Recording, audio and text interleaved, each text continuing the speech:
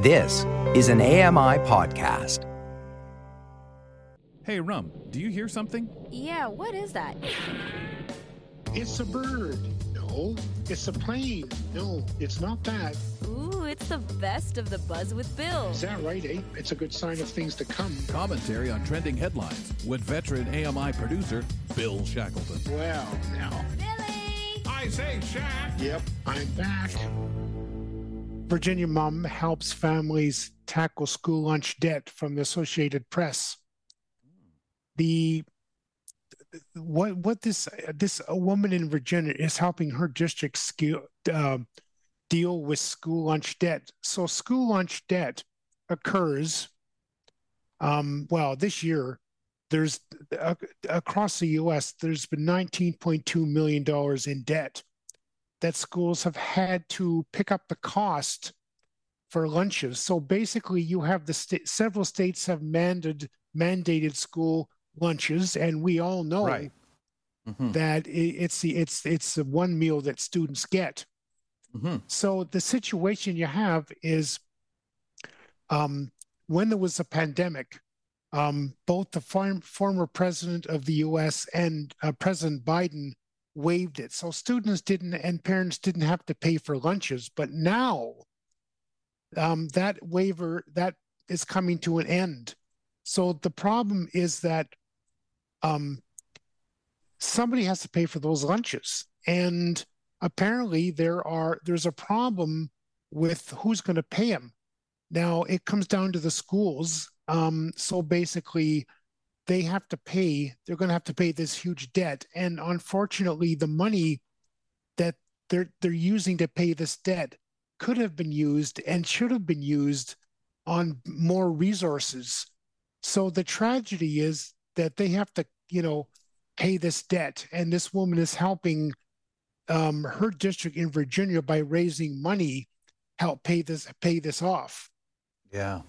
Yeah, because I know they've had the lunch programs in the United States at schools because there's so many people who struggle and families that need that extra help. For sure. And to guarantee at least, as you say, Bill, even if it's one decent meal a day, because sometimes some of the families, that's the best that they're going to get. And these programs before the pandemic were rolled out, I believe, right? I'm not sure how long they had them. So when you see that during that time when it was waived now, and again, I don't know if they're calling in the money from the time when they said we're waiving it, or if we've lost that ability to put that money aside to do it now and the programs are kind of hurting. So you're giving up on, I'm assuming, taking from other programs, situations that kids do after school to pay this, which means they don't get to do those, or areas where maybe extra supports are. Yes, and the other thing this woman is doing, she's advocating that food not be thrown out. I don't know if kids don't eat it. I'm not sure about that one. I think it goes back to the food waste that we see going on. Obviously, they're not going to scrape off people's plates. We didn't eat all that. We'll just take that for later. That'll go to the compost. Yeah, exactly. And you know what? I would love to see even a lot of that stuff going out to farmers, help them out, right? Because that's for sure. The pig farms could really use that. But I do understand that we tend to, that fruit looks like it's wilting a bit or whatever. And again, I know we have a mindset that, I'm not going to eat that. Look at that. And there's nothing wrong with it. And I think that education is a huge education all of us need. Food is such a large conversation around schools, Isn't right? it? Like from breakfast programs to lunch programs to because it takes a lot of keeping tabs on what's actually happening and being conscientious that not every person, student, staff, whoever, is coming from the same situations. Just because we're coming into school doesn't mean we're bringing a lunch or that we can afford to buy from the cafeteria, et cetera, et cetera. So there are, if we're thinking equity, there are a lot of things to consider, and it takes much effort and much community to kind of plan through and coordinate these things. Well, and we think schools have to do it right? They have to be the ones to reach us first on the way nutrition should be. So they're under a total different gun to succeed as a school because, if your school can't succeed, how do you expect families, kids, everyone to learn? Yeah. And that's got to be real pressure, even when it comes down to, we're providing lunches. Well, what's this hamburger doing here? Is this the best food you can get? Shouldn't it be spinach and veggies and other things? Because it's not a dictatorship. Like, there's so many opinions you're going to get, parents and teachers and everybody trying to either work together, hopefully, potentially, but not always the case. And people will critique and criticize how programs are being run, too, even if it is with the best intentions. Well, we had that at W. Ross because of being a residential school over there, and they would follow the Food Guide of Canada. And at that time, when I went to Saunders, when I left W. Ross, you bought your lunch down there, and a lot of time it was, hey man, cheeseburgers, yay, right? As opposed to this, and that can of Coke and stuff like that. But now fast forward a number of years. Cream of wheat, yum.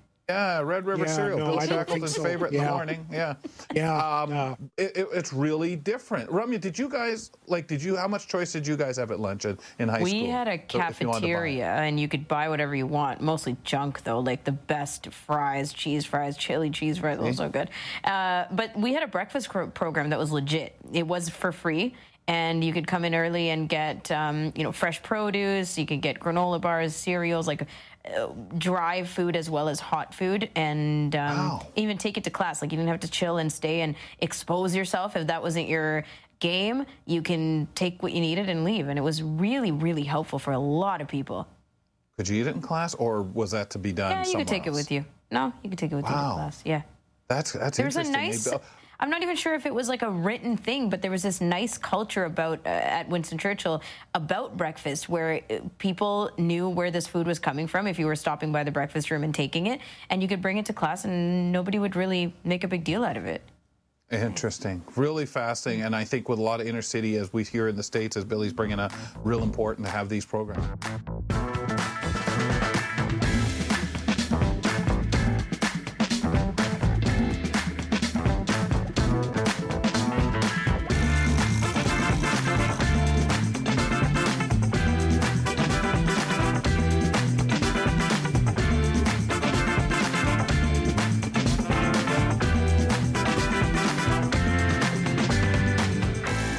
U.S. couple struggles to bank huge haul of pennies from the BBC. Yeah, you're going to love this one.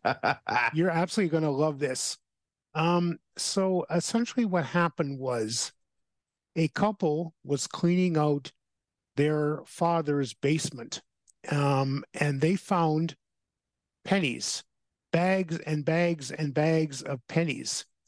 They figure that, of course, they didn't count them because it was too many. They figure they had over 1 million pennies. Oh, what? 1 million pennies in bags and pennies that were rolled up. They're heavy. Properly stored. Yeah. In rolls. Well, bags. They figure. Yeah. They figure that it was the house was a bed and breakfast. But the point is, is that what they figured? Yeah. It took them all day to get all these pennies into trucks to get them to the bank, and the bank wouldn't take them. I mean, no, we got to count them. I mean, they didn't count them. They just went by the weight. But can you imagine going to a bank with 1 million pennies? Aren't there machines that can count? Maybe not anymore. Maybe I not thought that they had machines high. you could just dump that stuff into, and a computer can. I thought, but then that sounds like the bed and breakfast. That sounds like all the tips that. Yeah, I am raising my eyebrows at this bed and breakfast story. Well, but where are they supposed to go with these pennies now? Well, I don't know. Well, they're going to sell them. They're going to put them online. They're going to sell them because it's like, I think they're worth $10,000, but they're going to sell them. They're as collector's items. Now, the thing about these pennies is that a lot of them predate World War II. And the bank, the banks that issue these pennies aren't even in existence anymore. Mm-hmm. And as you may know, the pennies were made of copper up until World War II. And then, of course, they needed copper for the war effort, which is why they changed to zinc. So they want to put those pennies in. They want to sell them so they can help renovate their house. Wow, they better be careful, or someone will break in there and steal all that copper. that's really something. I mean, they're going to get rich off this, but this is definitely not work that they planned for. No. I couldn't imagine sitting there every night for an hour counting just to kind of figure out what I have, how much, and putting them in some form that when whoever comes to buy them, collectors that call up and say, I'd like to see all of them because there's certain ones I'm looking for my collection. That's right. No way. Like, you'd have to unravel every roll to find out what kind of pennies were in there. Like, was there a system? Not really. Oh my gosh. And you probably in amongst that has some pretty valuable pennies. Like, wow. Yeah.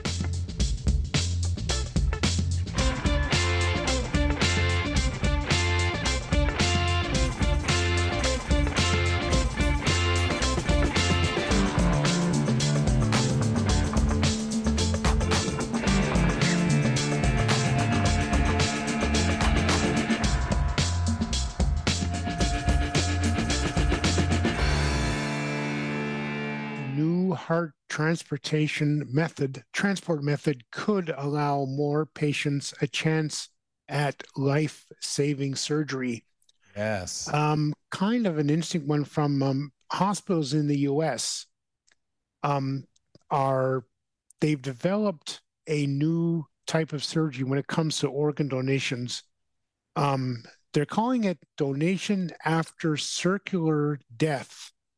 So under the older method, what would happen is if you were dead and you had no brain activity, you would get, when a surgeon declares you dead, you could, if you were an organ donor, you could get those organs they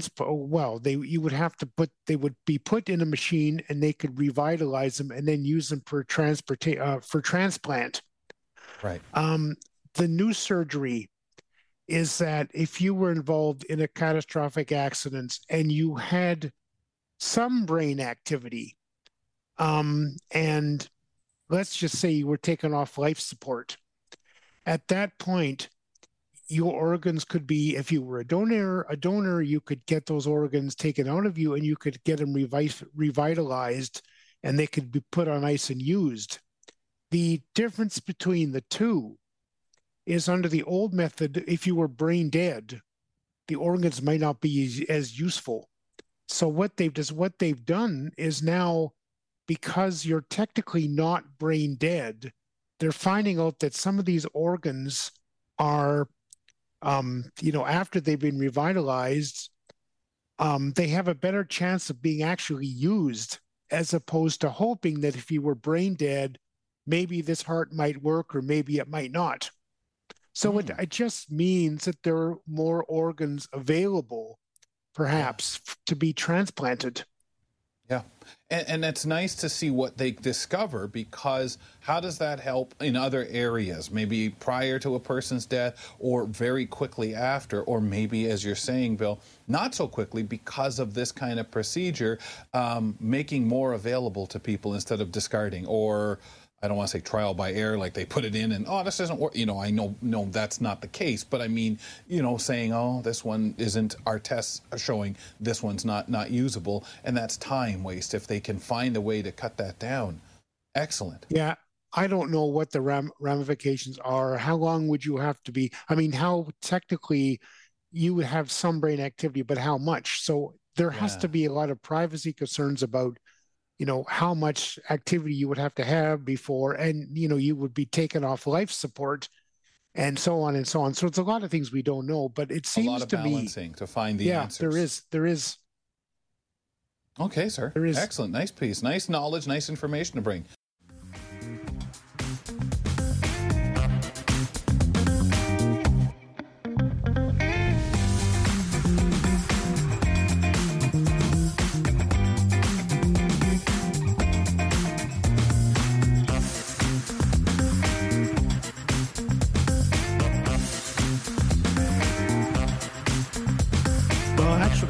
Drama teacher who includes deaf students in school is going to get a Tony Award. So basically, this is kind of interesting. What this guy does is that he's getting an award because he's closed the gap between the deaf and hard of hearing world and the vision impaired world. Basically, what he has is 150 drama students in his class, and they perform one musical. I believe it's one musical and one play a year. But here's the difference. His actors and actresses, well, I guess they call them actors, they must perform sign language as well as speak the lines. So in other words, wow. Yeah, you don't have like an interpreter on the stage. What you have here is actors that need to know sign language so they can, say what's going on with their hands, and as well as speaking them so that the people that are vision impaired can understand. Wow. I don't know how you do that. Well, as an actor, too, I mean, I think this would be amazing to see. I wonder how their style is, especially when it comes to blocking. Some of us, I know myself, as when I've done theater, the blocking is so important, especially being low vision, just in moving around and finding your spots. And that I couldn't imagine doing sign as I'm doing the lines, moving around. So maybe they do a little less of blocking and sort things out. That is fascinating. But wow, you want to talk inclusive. And I think that challenge alone, directing, that puts you in that category where you do have to look at people doing these things when it comes to these awards. We're always very quick to say, hey, this New York play got a Tony for this or whatever. You really want to see also at least one award, one Tony Award that recognizes something so, I say monumentous just because for the actors, for everyone, it's a large task, not because they're disabled. It's because of what is needed, and this calls for really great, really a good attempt to be inclusive, Bill. It's phenomenal. How do you do sign language and speak? Wouldn't your lines sort of be stilted if you're doing sign language and you're trying to say at the same time? I wonder how you do that without like making it sound natural in a play. I have no idea. I think the amount of rehearsing, right? You still act, you still are. I think it becomes second nature, and especially the people that are probably auditioning, getting involved in this company, of students doing this. I think as they rehearse, it just becomes such second nature, and really fantastic. The process, the idea itself, really huge. First of all, it's not something that I would be able to do. I'm with you, Bill. I think my mind and my hands would be working at two different levels that I just wouldn't be able to do. Secondly, I would say that when you become passionate about something and you have the desire to want to do something like that, so learning your lines and then subsequently signing it, you're going to put in the time, the effort, the resources that you need to be able to teach yourself, listen, I got to do this and this at the same time.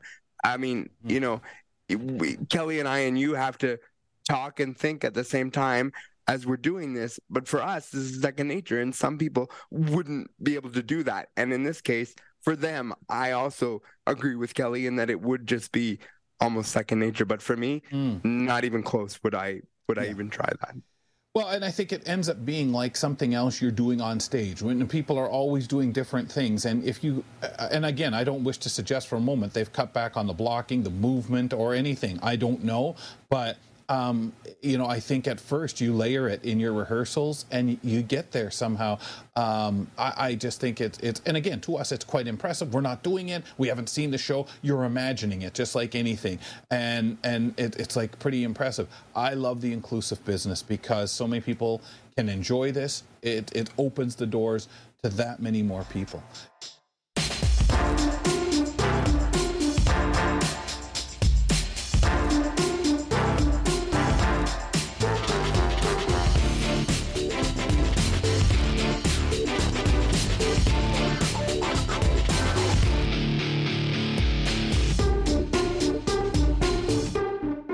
Going to talk about the Toronto Blue Jays, and it's basically Toronto Blue Jays add sensory and feeding rooms to the Rogers Centre, coming from the Canadian Press.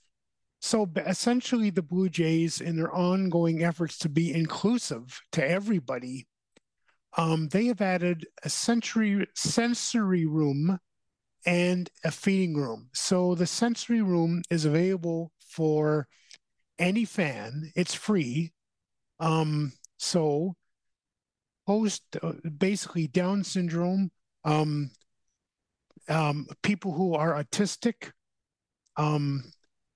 post-traumatic syndrome. So the basically they have the room has beanbag chairs, nice. a coloring station, a wall, and a muted TV. Actually, they call it a bubble wall. I have no idea what they are, but like they soft also walls? have. Yeah, I guess so. Or is it literally the popping? Bubble wrap? I don't know. Like bubble wrap wall. Maybe somebody can find a photo and describe it for us. Yeah, I wonder. Maybe someone can let us know, because I wonder if that's it. Because, well, I know, speaking for myself, that's something I find incredibly calming. Mm-hmm. Love it. Used to love it ever since I was a kid.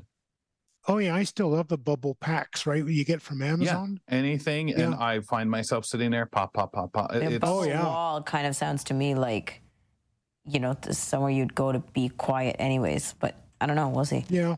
Soft walls. It also has a muted TV. Yeah. So that which I understand that. So maybe noise. Of course, noise, and people that are distracted and just want to get away from it. So there's actually a feeding room that has rocking chairs, changing tables, warming bottles, wipes, and this sort of thing, where you can, I guess, take your little ones in and change whatever you've got to do. And this is all, as you know yourself, they are renovating the ballpark in a huge way.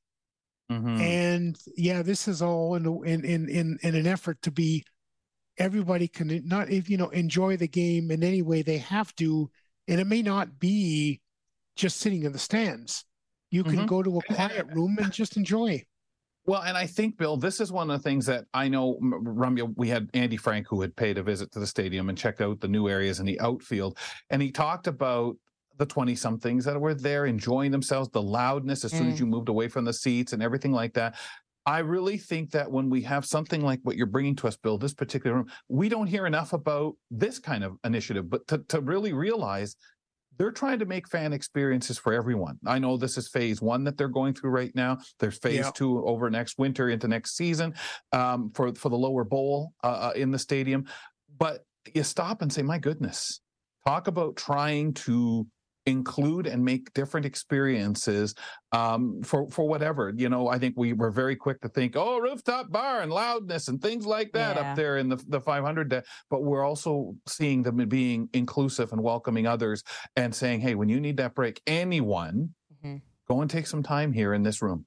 Yeah, I'm not saying it's like cool to be quiet or to want to have quiet spaces, but I'm kind of saying that. Like, there's lots of venues now, places, and just vibes where you can go and have a very relaxed time and be open and honest about how the atmosphere can feel way too stimulating. And that's from children to full-grown adults to Friday night and Saturday night vibes to, brunches or whatever, right? Like, there isn't really as much stigma around this anymore. The other week, I visited with my friend the Ottawa the History Museum, and they had a children's area, and it was absolutely packed with children, okay? Like the complete opposite of COVID, where the kids everywhere, touching everything, putting things in their mouth, the parents running around, crawling all over the place. But then, once you leave that area, there was actually a completely relaxing space, yes, where there were coloring books and tactile things, beanbag chairs, as you mentioned, cushions, where it was totally encouraged. And both spaces were pretty much the same capacity. Like, you could hold the same amount of kids in either space. And I found that to be very, very inclusive. Also, our control room staff found the bubble wall, and it's plastic bubble-like structure around a wall, and They said there are LED lights with calming colors and the flow of that kind of thing. So sounds pretty interesting. It does. That's really nice. And I know we've talked on the show too about snoozlin rooms and what they do in hospitals in different circumstances for resting, for people, for stimulation. And it's just really great to see these things that are being incorporated, because a ballpark was what it was, a place to sit there, watch a game, not much else. And now the recognition around Major League Baseball and other sports is you got to be so many different things to everyone. Yep. Nice, Bill. Thank you.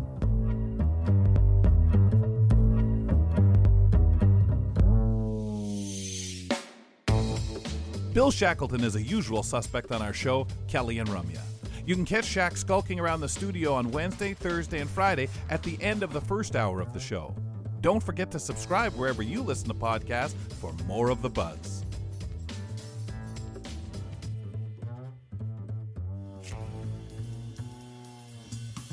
The Best of the Buzz with Bill features Bill Shackleton, Kelly McDonald, Ramya Amuthan, and Brock Richardson of the AMI show Kelly and Ramya. The technical producers of this podcast are Matt Agnew, Jeff Ryman, and Grace Schofield. The manager of AMI Audio is Andy Frank.